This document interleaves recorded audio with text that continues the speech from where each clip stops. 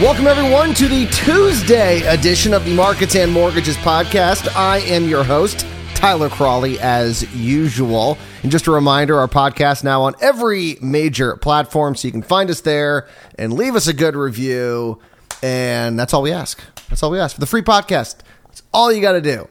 I would say that's pretty good deal. So we got a lot to get to. Well, I got to tell you, today is going to be a busy day. So Wednesday's show, I don't know, that could be our first over 20-minute show. And the reason I bring that up is because today there is a lot of data coming out. Starting off at 8:30 a.m., we have new residential sales from the Census Bureau. Like I said, that drops at 8:30 a.m. Then at 9 a.m., we have the latest data from the Case-Shiller Index. And then at 10 a.m., consumer confidence. So there's a lot going on today. But before those come out, let's talk about what we saw yesterday. And we had some good news. Loans in forbearance fell for the 12th week in a row. That is a long record, I will say. Total loans in forbearance decreased by 3 basis points from the previous week to 4.19%. The Mortgage Bankers Association, who of course does this weekly survey, now argues that 2.1 million homeowners are in forbearance plans. Now, with regards to those plans, there have been some changes. What I mean by that is which stage are they in? 11.8% of total loans in forbearance are in the initial stage. 82.9% are in the extension phase. And unfortunately, 5.3% are in the stage, are forbearance reentries. And it was, in fact, the reentries that caught the attention of Mike. I'm going to see if I can pronounce this correctly. Mike Frantantoni. There's no way that's right.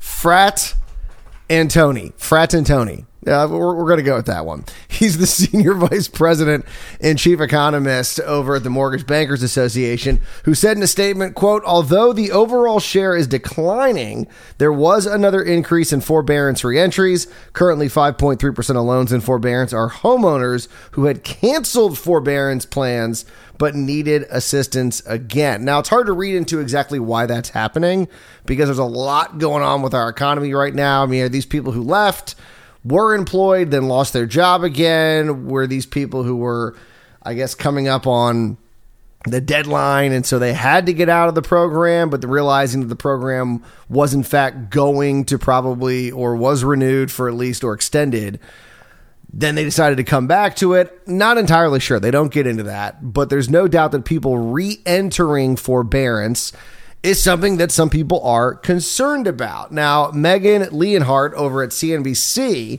reported, I should say earlier in the day before these numbers came out, about those, the particular homeowners who are in the forbearance programs, especially at this point. So the people who have left were the ones who needed it temporarily and are now in a place where they no longer need the forbearance program. Obviously, the people that are still in the program, they need it. And so what is the likely makeup of those homeowners? And as I mentioned, Leonhardt over at CNBC said that those who remain in these plans typically have lower credit scores and live in lower income neighborhoods, which make them more susceptible to losing their homes when these programs end later this year. Now, we don't exactly know when that's going to happen because we have heard that the Biden administration wants to extend the program, but at the same time, there's also some pushback that the CDC doesn't even have the constitutional right to be in charge of this program to begin with. So there's a lot of debate about what is going to happen with this program. But here's the thing. I think this is very important to remember when talking about forbearance, which, of course, when you're talking about forbearance, what you're really talking about is the possibility of foreclosure. And so you're seeing 2.1 million. So what does that mean? Could there be 2.1 million foreclosures? And let's look at that number. So 2.1 million. Now, I should say that Adam Data Solutions earlier this month said that when you look, they had an equity report come out, and they found that just 2.6 million homeowners in the first quarter of 2021 were considered seriously underwater. 2.6. Now, that's not a number to sneeze at. That's a significant number. But let's compare to where we were in November of 2009. CoreLogic reported then that almost 10.7 million, or 23% of all residential properties, were underwater. Now we're looking at 1 in 21. So we're talking about, what is that? A little less than 5% compared to 23%. So clearly this is a completely different situation. So when we're talking about 2.1 million people possibly going into foreclosure, that's not the same thing as the 10.7 million people who were underwater. Now, once again, just being underwater does not mean that you're going to lose your house, but it does mean that you're in a situation where if you're realizing, oh, I might not be able to pay this mortgage, walking away is a possibility in your mind because you have no equity in the house. You're just walking away from a bad investment. It's going to hit you financially, obviously, but people who are underwater are more likely to walk away from their homes. But here's the real reason why this is not 2008. I mean, besides the obvious numbers, but we talked about this before, or at least it's been in the newsletter. I don't think when this report came out, we were doing the podcast. I guess it was last month, the Wall Street Journal reported that according to the data, the current home market is 4 million homes short of buyer demand. 4 million homes. And we've talked about how long that could take to replenish. I think the number is anywhere from 6 to 10 years. Now imagine if 2.1 or 2.6 million homes all of a sudden became available. Now, if you're looking at that data, that's still 2 million homes short of where we need to be with regards to buyer demand. Now, rates are possibly going up. We know that. That's looking very possible in our future as this economy recovers. The Fed's going to need to do something to cool it down, and many people believe that rates are going to rise. Now, as we say all the time, historically, rates are still insanely low. But yeah, I mean, if rates go to 3.5%, which was amazing just a couple of years ago, that does look high when it was a year ago, 2.5%. So let's say rates go up, maybe buyer demand gets tamped down a little bit, but we're still not close to that 4 million number. So even if we do see a situation where all of these people in forbearance have to sell their homes. And I also want to point out that we don't necessarily know that those 2.1 million are all under that umbrella of those who are underwater in their homes. There could be people who have equity, but are just unable to make their payment, and they may just put their house on the market and sell it normally and either, maybe make a little bit of money with the equity they have in it or just break even, whatever it may be. So it doesn't necessarily mean that all 2.1 million people are necessarily underwater. I'm just pointing out that the data we've seen, 2.6 million are across the country, and we have 2.1 million people in this or are still in forbearance plans. So this would not be anywhere near the crisis that we saw in 2008. And that is something that needs to be stressed. Because, a lot of people go, here it is. This is what's going to cause the crash. This is what's going to cause the bubble to burst. Now, speaking of the bubble, there were a few people out there, as we all know, who correctly predicted the 2008 housing market crisis. The people who were kind of standing alone. If you've seen The Big Short, you know who a lot of them are. But one of them was Robert Shiller. He's an economist at Yale. He's won the Nobel Prize. And he is part of the Case-Shiller Index. The guy knows a little something about houses. And he was actually on CNBC on Friday. I missed this interview. We would have talked about it on Monday, but I just, for some reason, didn't see it on Friday. But I did see it yesterday. And there's a clip in particular that I wanted to play where he was asked about what could happen with housing. And I thought it was important because I like to point out what everyone is saying. That's what I want to do with this podcast. That's what I want to do with the newsletter. I want to have all the information out there. I don't want to just do what do they call, sell your book just because I'm in the mortgage industry. I don't want to just be like, buy a house, buy a house, buy a house. I want to let you know what people are saying so you can make your own conclusion. You can look at this and say, okay, this is, I think this guy's right, or I think that guy's right. I just want to let you know what they're saying. So Robert Schiller was on CNBC, and he wasn't predicting a housing crash. I want to make that very clear, but he did believe that housing prices were high and did project that we could see housing prices fall. Once again, not a crash, and he didn't get very specific, but here's what he had to say. I don't know that this market is going to react immediately. It's not like the sudden breaks that occur in the stock market. So we have a lot of upward momentum now. So waiting a year probably won't bring prices down. But if you go out 3 or 5 years, I could imagine that they're substantially lower than they are now. And maybe that's a good thing, right? Not from the standpoint of a home owner, but it's from the standpoint of a prospective homeowner, it's a good thing. If we have more houses, we're better off.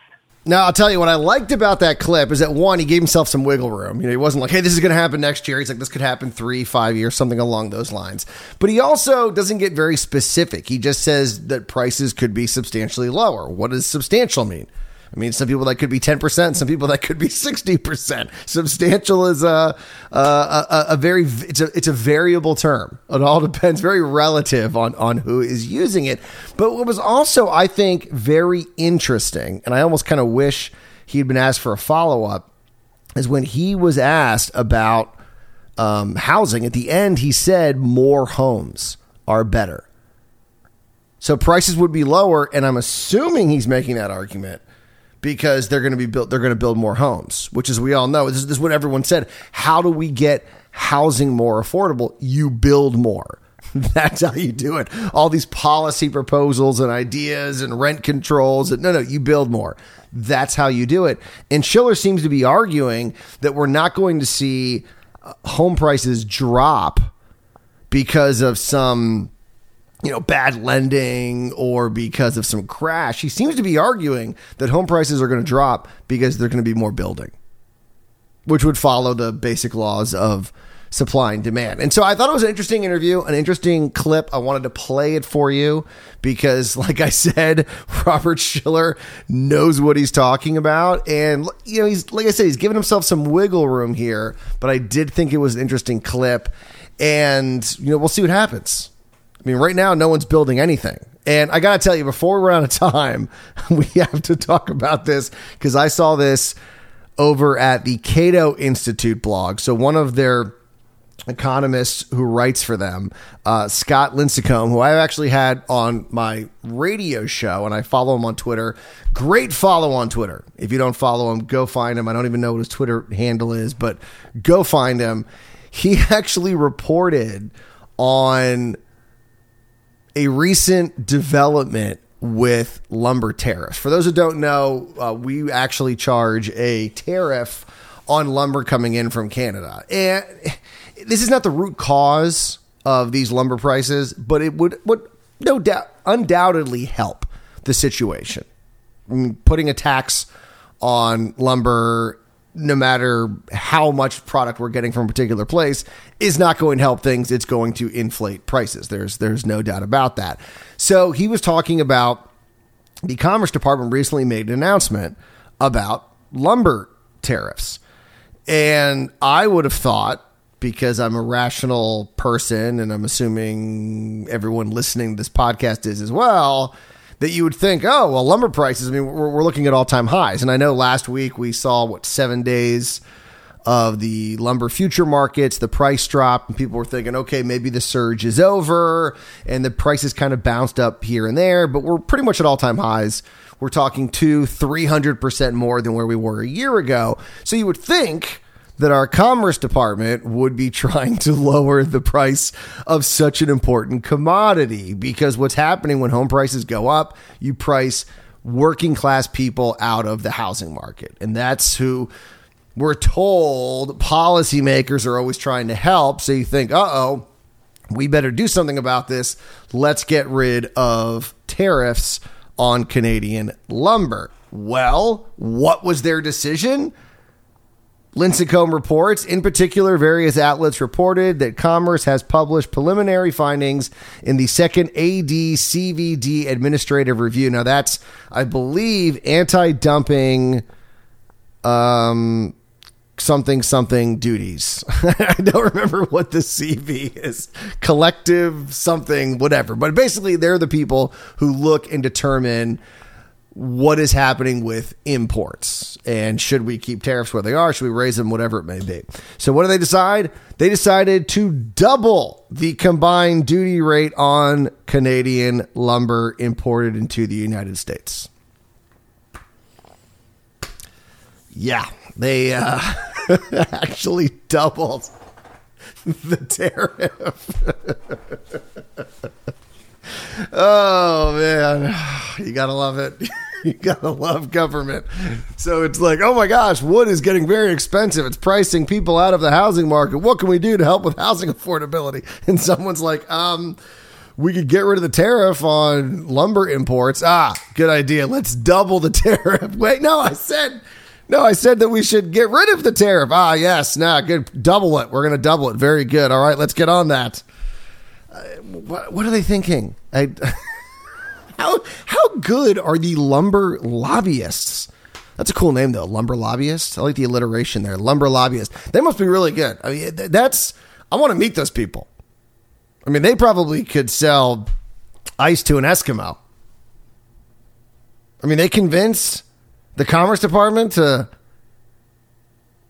double tariffs in a moment when we're looking at record high lumber prices. Man, they must be born salesmen. You'd think they'd be working for a better lobbying group. Well, I don't know. I guess lumber's doing pretty well right now, so they're making their own market, I guess. So yeah, we've actually doubled tariffs on lumber coming in. Good job. All right, like I said, it's going to be a busy day here. We'll be talking about it all tomorrow here on the program. Once again, new residential sales out at 8:30, Case-Shiller out at 9, and consumer confidence out at 10 a.m. You guys enjoy your Tuesday. We'll be back here Wednesday morning. And remember, always do not wait to buy real estate. You buy real estate and wait.